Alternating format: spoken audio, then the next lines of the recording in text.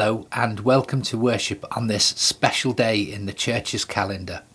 Not only is it Pentecost, when we celebrate the coming of the Holy Spirit onto those early disciples and the foundation of the church, but it's also Aldersgate Sunday, when we remember the way that same Holy Spirit warmed the hearts of John and Charles Wesley.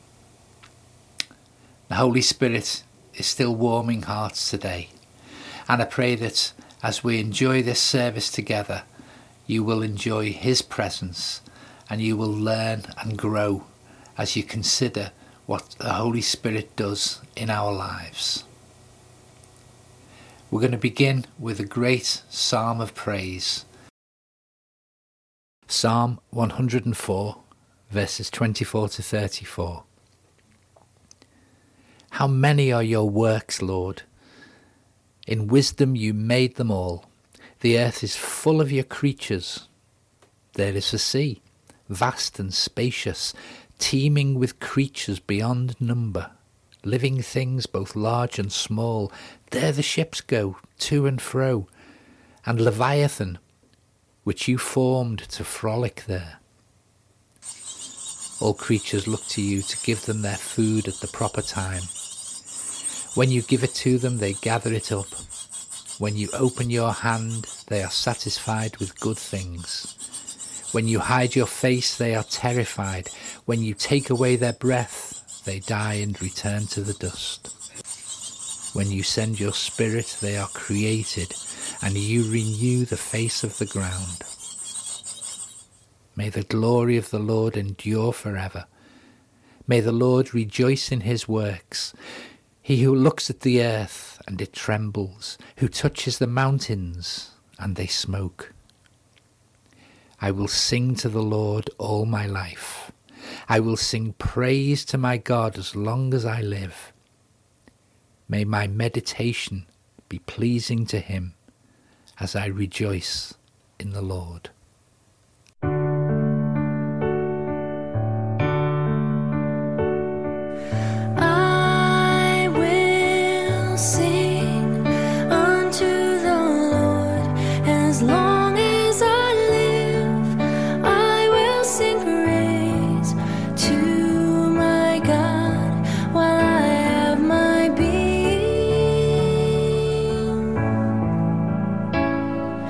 My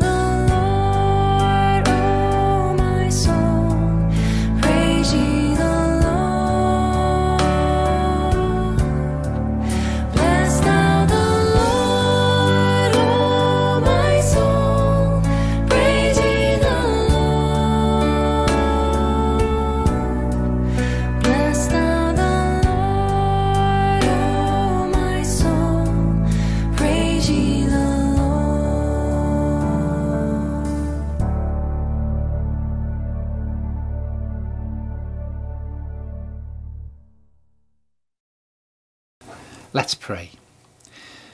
This prayer is ascribed to Sir Francis Drake, and the imagery in it is very appropriate when you think of who wrote it. Let's pray. Disturb us, O Lord, when we are too well pleased with ourselves, when our dreams have come true because we have dreamed too little, when we arrived safely because we sailed too close to the shore. Disturb us, Lord, when with the abundance of things we possess we've lost our thirst for the waters of life.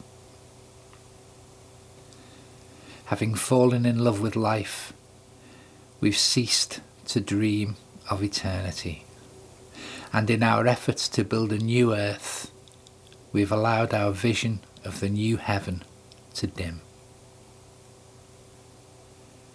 Disturb us, Lord, to dare more boldly, to venture on wider seas, where storms will show your mastery, where losing sight of land we shall find the stars.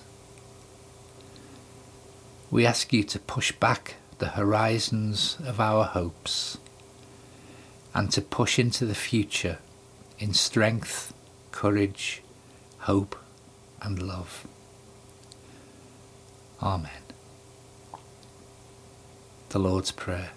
Our Father, who art in heaven, hallowed be thy name.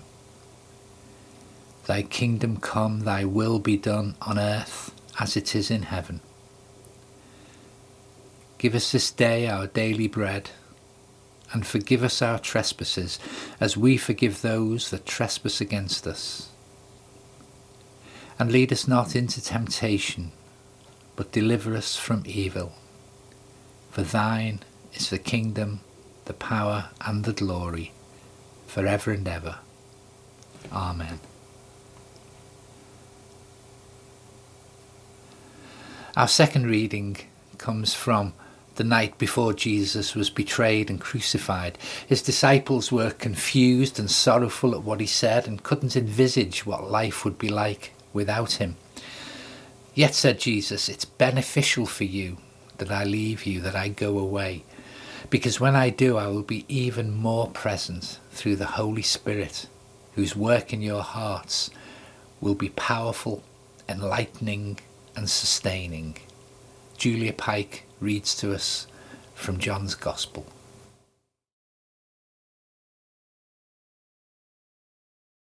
When the Advocate comes, whom I will send to you from the Father, the Spirit of truth who goes out from the Father, he will testify about me. And you must also testify, for you have been with me from the beginning. I have told you this, so that when their time comes, you will remember that I warned you about them. I did not tell you this from the beginning, because I was with you. But now I am going to him who sent me. None of you asks me, where are you going? Rather you are filled with grief because I have said these things. But very truly I tell you, it is for your good that I am going away. Unless I go away, the Advocate will not come to you. But if I go, I will send him to you. When he comes, he will prove the world to be in the wrong about sin and righteousness and judgment. About sin, because people do not believe in me. About righteousness, because I am going to the Father, where you can see me no longer. And about judgment, because the prince of this world now stands condemned. I have much more to say to you, more than you can now bear. But when he, the Spirit of truth, comes, he will guide you into all the truth. He will not speak on his own. He will speak only what he hears, and he will tell you what is yet to come. He will glorify me, because it is from me that he will receive what he will make known to you. All that belongs to the Father is mine. That is why I said the Spirit will receive from me what he will make known to you. Breathe on me, breath of God, fill me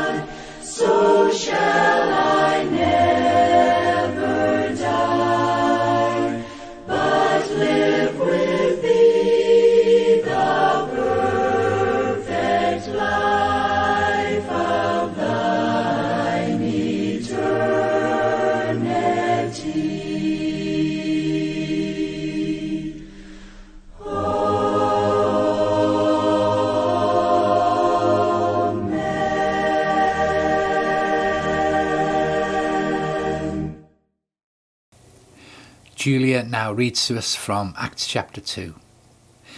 After I became a Christian when I was 15, I joined a Pentecostal church, not knowing any better. And so this is a chapter which is very familiar and very blessed to me. And it'll be good to listen to it carefully and just to take in exactly how God fulfilled his promise to come upon the church and equip us to take the gospel into all the world. Acts chapter 2, reading verses 1 to 21. The Holy Spirit comes at Pentecost. When the day of Pentecost came, they were all together in one place. Suddenly a sound like the blowing of a violent wind came from heaven and filled the whole house where they were sitting. They saw what seemed to be tongues of fire that separated and came to rest on each of them. All of them were filled with the Holy Spirit and began to speak in other tongues as the Spirit enabled them. Now there were staying in Jerusalem God-fearing Jews from every nation under heaven. When they heard this sound, a crowd came together in bewilderment, because each one heard their own language being spoken. Utterly amazed, they asked, "Aren't all these who are speaking Galileans? Then how is it that each of us hears them in our native language?" Parthians, Medes and Elamites, residents of Mesopotamia, Judea and Cappadocia, Pontus and Asia, Phrygia and Pamphylia, Egypt and the parts of Libya near Cyrene. Visitors from Rome, both Jews and converts to Judaism, Cretans and Arabs, we hear them declaring the wonders of God in our own tongues. Amazed and perplexed, they asked one another, "What does this mean?" Some, however, made fun of them and said, "They have had too much wine." Then Peter stood up with the 11, raised his voice and addressed the crowd. "Fellow Jews and all of you who live in Jerusalem, let me explain this to you. Listen carefully to what I say. These people are not drunk, as you suppose. It's only 9 in the morning. No, this is what was spoken by the prophet Joel. In the last days, God says, I will pour out my spirit on all people. Your sons and daughters will prophesy, your young men and see visions, your old men will dream dreams. Even on my servants, both men and women, I will pour out my spirit in those days, and they will prophesy. I will show wonders in the heavens above, and signs on the earth below, blood and fire and billows of smoke. The sun will be turned to darkness, and the moon to blood, before the coming of the great and the glorious day of the Lord, and everyone who calls on the name of the Lord will be saved." So, with that narrative fresh in your ears, listen to this from around 1900 years later. On the night of April the 9th, 1906, William Seymour, an African-American pastor, the son of freed slaves, and 7 other men were waiting on God in Bonnie Brae Street, Los Angeles, when suddenly, as though hit by a bolt of lightning, they were knocked from their chairs to the floor, and the other 7 men began to speak in tongues and shout out loud, praising God. The news quickly spread. The city was stirred. Crowds gathered. And a few days later, Seymour himself received the Holy Spirit. Services were moved outside to accommodate the crowds who came from all around. People fell down under the power of God as they approached. People were baptized in the Holy Spirit, and the sick were healed, and sinners received salvation. That's from a Wikipedia article about the beginnings of what's known as the Azusa Street Revival. The crowds became so great that the meetings were moved from this house in Bonnie Brae Street to a former Methodist church in Azusa Street, where the move of God continued for some years. Now here's an account that we'll be much more familiar with, from the 24th of May 1738. In the evening, I went very unwillingly to a society in Aldersgate, where one was reading Luther's preface to the Epistle to the Romans, about 9:15, while he was describing the change that God works in the heart through faith in Christ. I felt my heart strangely warmed. I felt I did trust in Christ, Christ alone for salvation, and an assurance was given me that he had taken away my sins, even mine, and saved me from the law of sin and death. I began to pray with all my might for those who had in a more especial manner despitefully used me and persecuted me. I then testified openly to all what I now first felt in my heart. That, of course, is from John Wesley's journal. These seem like very different incidents, one very noisy, dramatic and attracting immediate attention, leading to huge crowds. One quiet, personal and inward, but both had great consequences for the church. John Wesley and Charles Wesley's awakening was a significant element in a revival which spread across Britain at the end of the 18th century, sometimes known as the Great Awakening. Along with George Whitefield, John Wesley preached to thousands out of doors, and this public preaching was used by God to bring untold thousands to salvation, and of course it led to the founding of the Methodist Church. Now, the Azusa Street revival is much less familiar. I guess many have not even heard of it. But it's possibly of even greater consequence. It's regarded as the birth of the Pentecostal movements of the 20th century. So many missionaries went out from Azusa Street over the next couple of years that the message had spread to more than 50 nations, including Britain. And today, Pentecostalism remains the fastest growing Christian movement in the world, numbering over 500 million.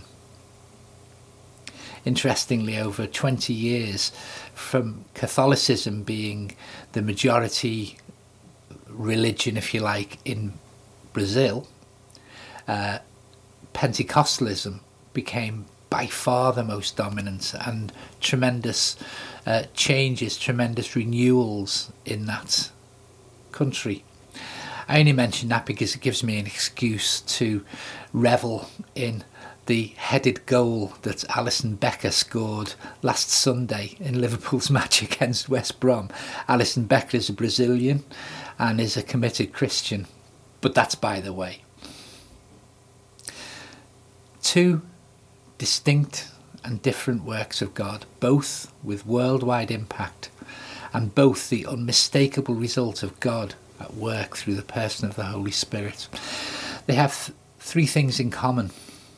First, the move of God began within the church and rapidly spread outside. Second, individuals were impacted in their hearts and given new voices. And third, the Holy Spirit came upon these people, these groups, when they were actively seeking God. So let's go back to the origin, the archetype, if you like, of these moves of the Holy Spirit. And we'll see these three elements at work in the foundation of the church on the day of Pentecost. In fact, let's start just a little bit further back. As we saw in the Gospel readings, Jesus promised the Holy Spirit, and the particular context for what he said to the disciples there was the fact that they would undergo persecution and that the Holy Spirit would stand by them, would be their advocate, or in the older versions it says their comforter, not in the sense of someone who lets you cry on their shoulder, but in the sense of someone who brings you strength, comfort, bringing strength, fortitude. But later on, just prior to Jesus' ascension, he refers to the Holy Spirit in another context. And it's interesting that if you look at the end of Matthew's Gospel and compare it with the end of Luke's Gospel, you get two completely contradictory messages, but when put together, they make perfect sense. Jesus says to his disciples in Matthew 28, "Go and make disciples of all nations." At the end of Luke, he says, "Wait." He says, "I'm going to send you what my Father has promised, but stay in the city until you've been clothed with power from on high."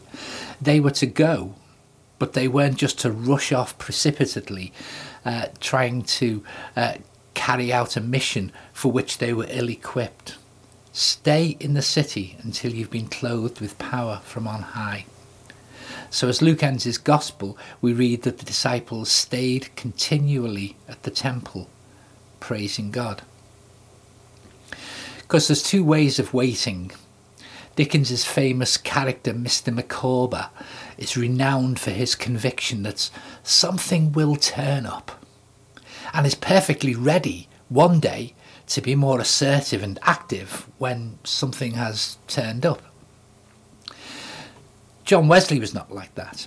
He was very aware that despite all his years of serving and following God, he didn't have a real sense of God's forgiveness. He had this nagging conviction that he still wasn't right with God. Rather than shrug his shoulders and wait for something to turn up, he sought God whenever he had the opportunity. And it was in a Moravian meeting that the Holy Spirit brought peace to his heart. In the Azusa Street account, God's dramatic descent on the small group of believers was when they were met together to pray. So both of these stories reflect what we see in the Bible. The disciples didn't just hang about waiting for God's next move. They stayed continually at the temple praising God. They waited actively, you could say. They were expectant. Now we're in a waiting time. We're waiting for the all clear from COVID. We're waiting to see who will come back to church. We're waiting to see whether we've reached those outside the church through all of these online services and whether that will have an impact. We're waiting for direction through the mission planning that's been engaged in by the churches and by the circuit. But don't just hang about. Wait actively, wait expectantly. Focus on praising God, reading the Bible, encouraging one another. So we come to the day of Pentecost. It's blindingly significant that this event happened on this particular day. The Feast of Pentecost was held to celebrate the ingathering of the first fruits of the harvest. It was kind of the early Jersey Royals, if you like. It expressed thankfulness for the harvest received and hope for a really bumper crop later in the season. So on this day, the church saw its first harvest. I used to do a lot of fundraising, and there was a saying in fundraising circles, low-hanging fruit. Those who are easier to reach because they're ready to respond. You could say that this first harvest of 3,000 was a bit like that. Those who heard were people who were already seeking God by coming to the feast at Jerusalem from all over the known world. Maybe there are people around us who, because of the events of the last year, are ready to listen. Let's look at what happened. When the day of Pentecost came, they were all together in one place. There was a unity among the believers. No one was missing, no one was excluded. The room was filled with the sound of a violent wind. Wind and spirit in Hebrew are the same word, and a mighty wind is a very common metaphor for the activity of the Holy Spirit. Then it says they saw what seemed to be tongues of fire that separated and came to rest on each of them. All of them were filled with the Holy Spirit and began to speak in other tongues as the Spirit enabled them. I don't want to focus particularly on speaking in tongues, although as someone who spent many years in a Pentecostal church, it's not something I find strange or disconcerting. I just want to emphasise one thing. The tongues of fire came to rest on each of them. All of them were filled with the Holy Spirit and began to speak in other tongues. This wasn't just for the apostles, or just for the men, or just for the church leaders. As we see in the accounts of Azusa Street and Wesley's conversion, there's an individual impact which gives a new voice to the ones who are touched by God, and it was for everyone. God can meet with you and with me in the same way that he met with Wesley and with the 8 men gathered in that Los Angeles house. We don't need special training or a special calling, just a willingness to be open to God and a desire to lay aside our uncertainties and ask him to fill us with his Spirit. And when that happens, the church itself becomes a different place, with a new sense of mission and possibility. You see the pattern? Individual renewal leads to church renewal, and that church renewal spills out into the world. We're very good at asking ourselves the wrong questions. How often do we hear people worrying about how we can get people into church? Different music, more accessible, seeker-friendly services, social events. All of these are important to break down barriers, to build relationships, to make visitors less uncomfortable. But in the light of what we read here, it's still a bit back to front. The lessons of Azusa Street and the early days of the Methodist Church are simple. The church is where the fire kindles and grows, but it's outside in the world where it spreads. It starts inside and rapidly spills out. Churches could not contain Wesley's message. He preached in the streets and parks. Azusa Street was too small for the thousands who were filled with the Spirit, and they went to all corners of the world. That's just what we see in Acts 2.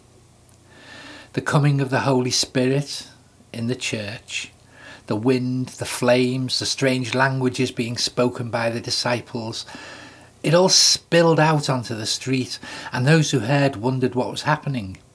Peter preached the first sermon, and his hearers were cut to the heart and said to Peter and the other apostles, "Brothers, what shall we do?" We can't possibly have that impact. Only God can do that.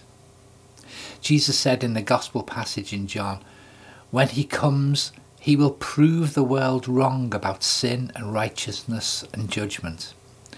Older translations say, he will convict the world. The Holy Spirit will do his work. What he seeks is believers who are filled with his presence and power and carry that presence into the world.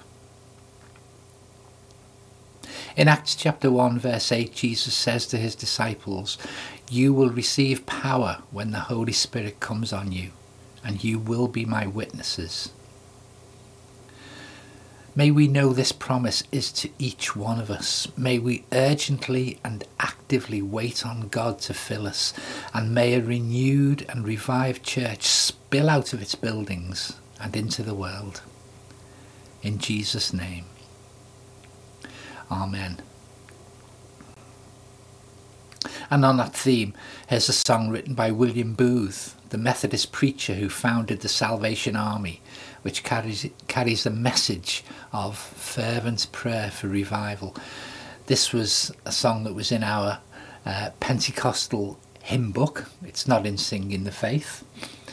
It had a wonderful old music hall kind of tune, which I can't find anywhere, but this new tune written by the Salvation Army musicians is pretty good. O God of burning, cleansing flame, send the fire. O God of burning, O God of burning, cleansing flame, send the fire. A blood brought gift today we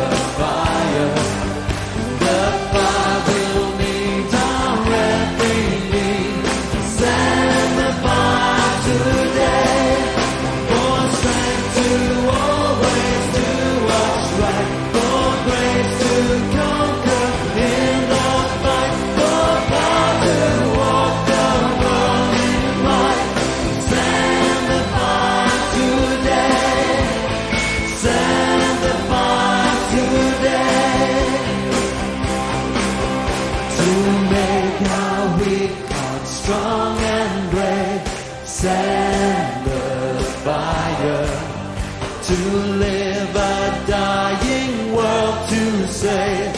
Send the fire today. Oh, see us on your altar lay. We give our lives to you today. So crown the offering now, we pray. Send the fire today. Send the fire today. To make our weak hearts strong and brave. Send the fire to live a dying world to save. Send the fire today. Oh, see us on your altar lay. We give our lives to you today. So crown the offering now, we pray to the Lord. Send the fire today.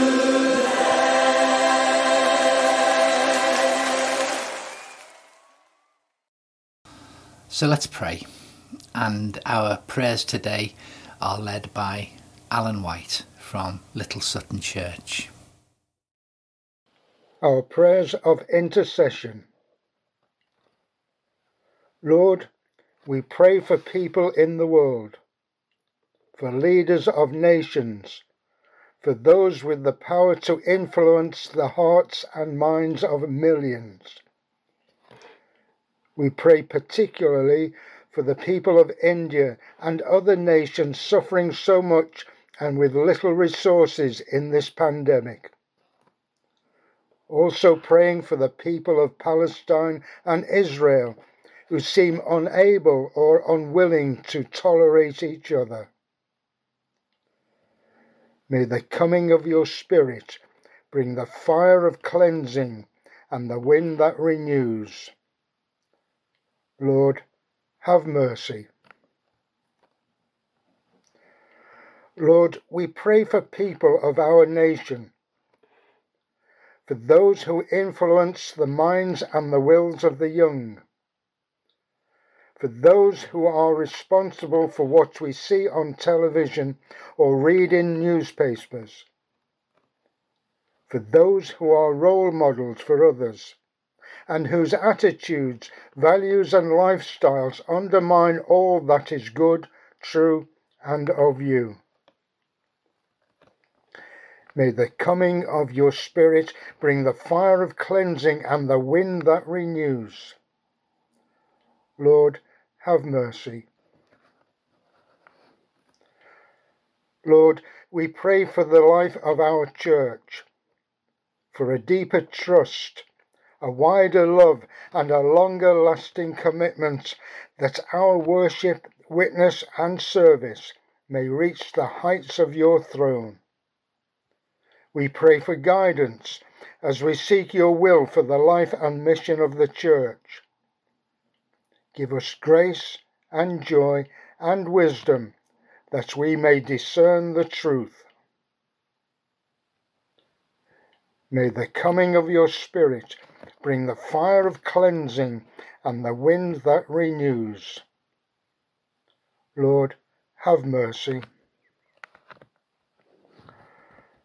Lord, we pray for the people we know, for those we know to be in need of you and your love, for those aching for your peace, who truly desire to know more of you, for those longing for your health-giving, life-renewing touch and a life-changing grace, for those who come into our minds. We silently name them now.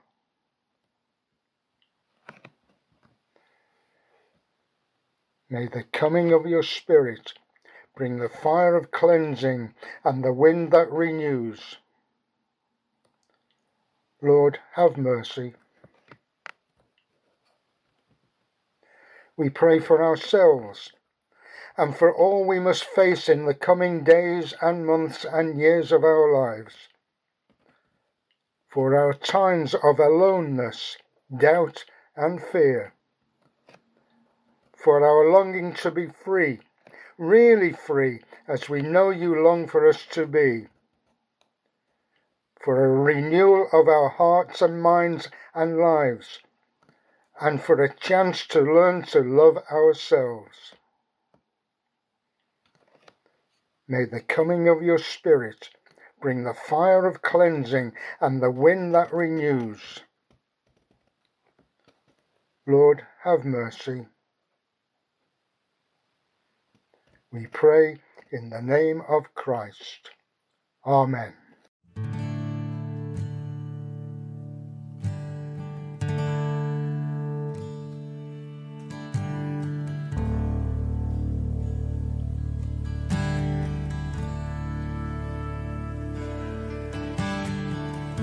O breath of life, come sweeping through us.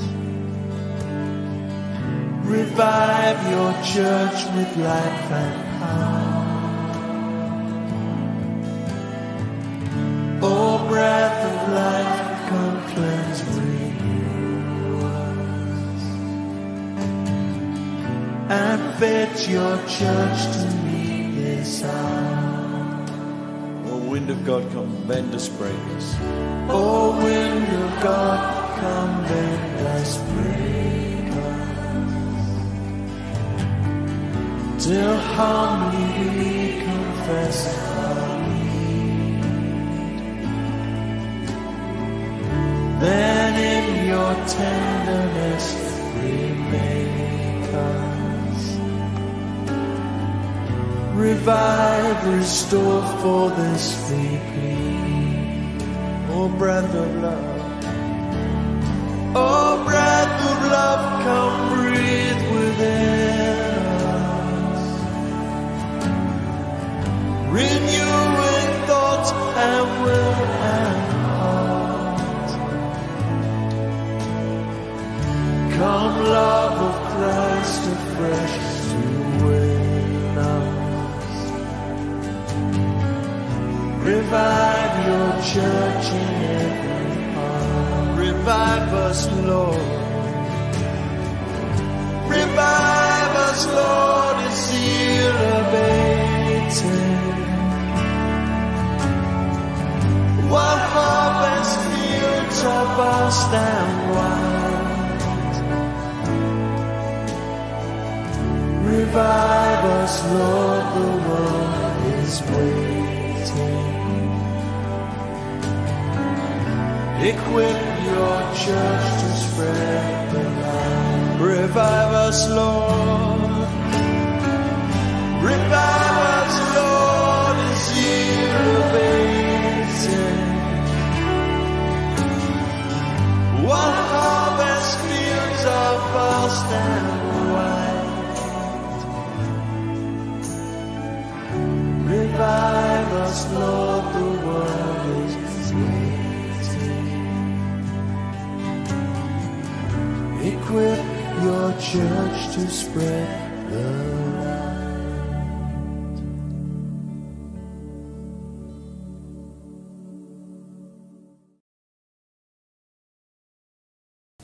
Let's end with a prayer and a blessing.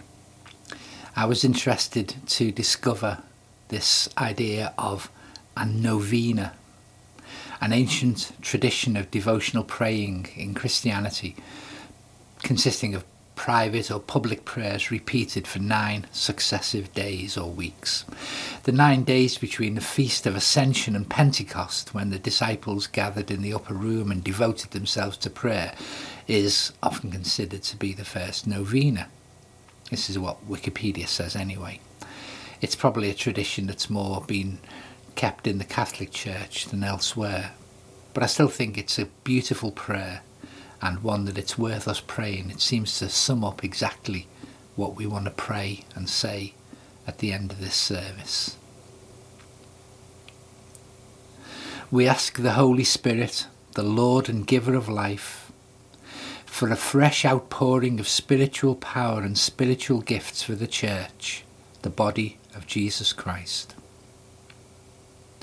We ask the Holy Spirit to awaken the church and equip her to bring the men and women of this age to faith in Jesus Christ. We ask for a new Pentecost for the church, a new evangelization of the church, and a new missionary age of Christianity. We also ask for the same outpouring of the Holy Spirit upon the smallest cell of the church, the domestic church of the Christian family. Amen. And now may the grace of God, Father, Son, and Holy Spirit be with us and remain with us now and evermore. Amen.